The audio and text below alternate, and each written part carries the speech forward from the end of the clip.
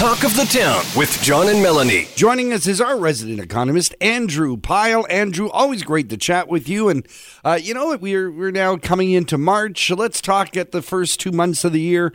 Let's do a little reflection. People seem to think it's been good news so far.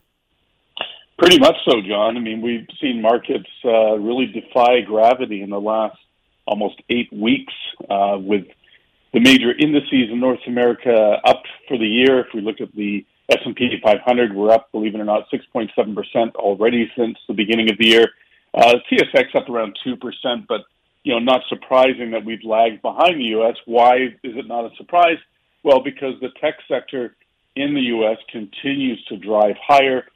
This AI euphoria that we talk so much about on these calls continues in 2024, and that really has driven the market since the beginning of the year. And no evidence, no signs, no clues that we're about to fall into recession. So markets have taken that and run with it.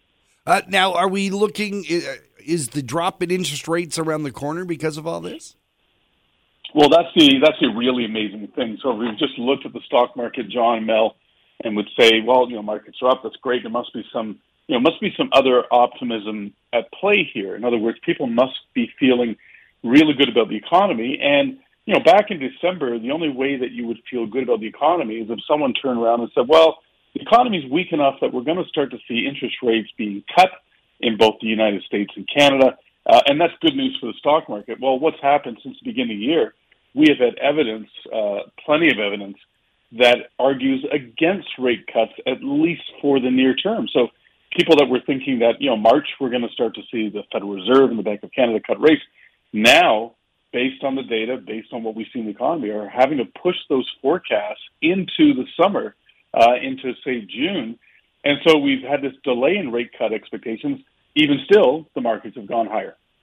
What does this mean in terms of investing? Are you recommending to your clients that they get into the market, hold tight? What's the story?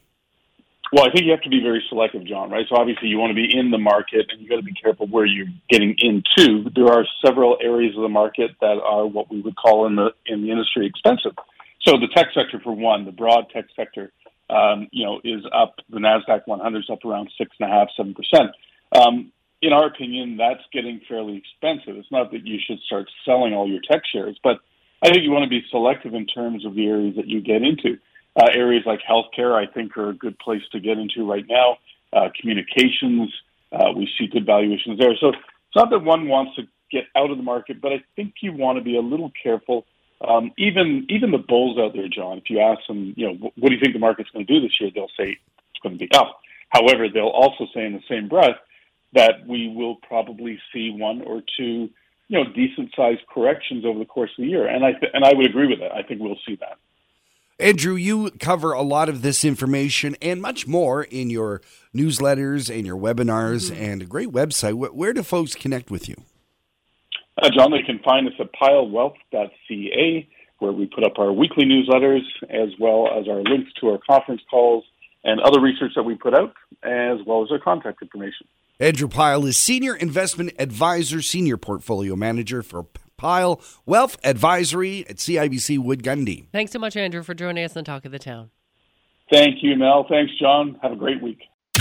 John Eaton and Melanie Kay's host, Talk of the Town, weekday mornings on 95.1 The Peak.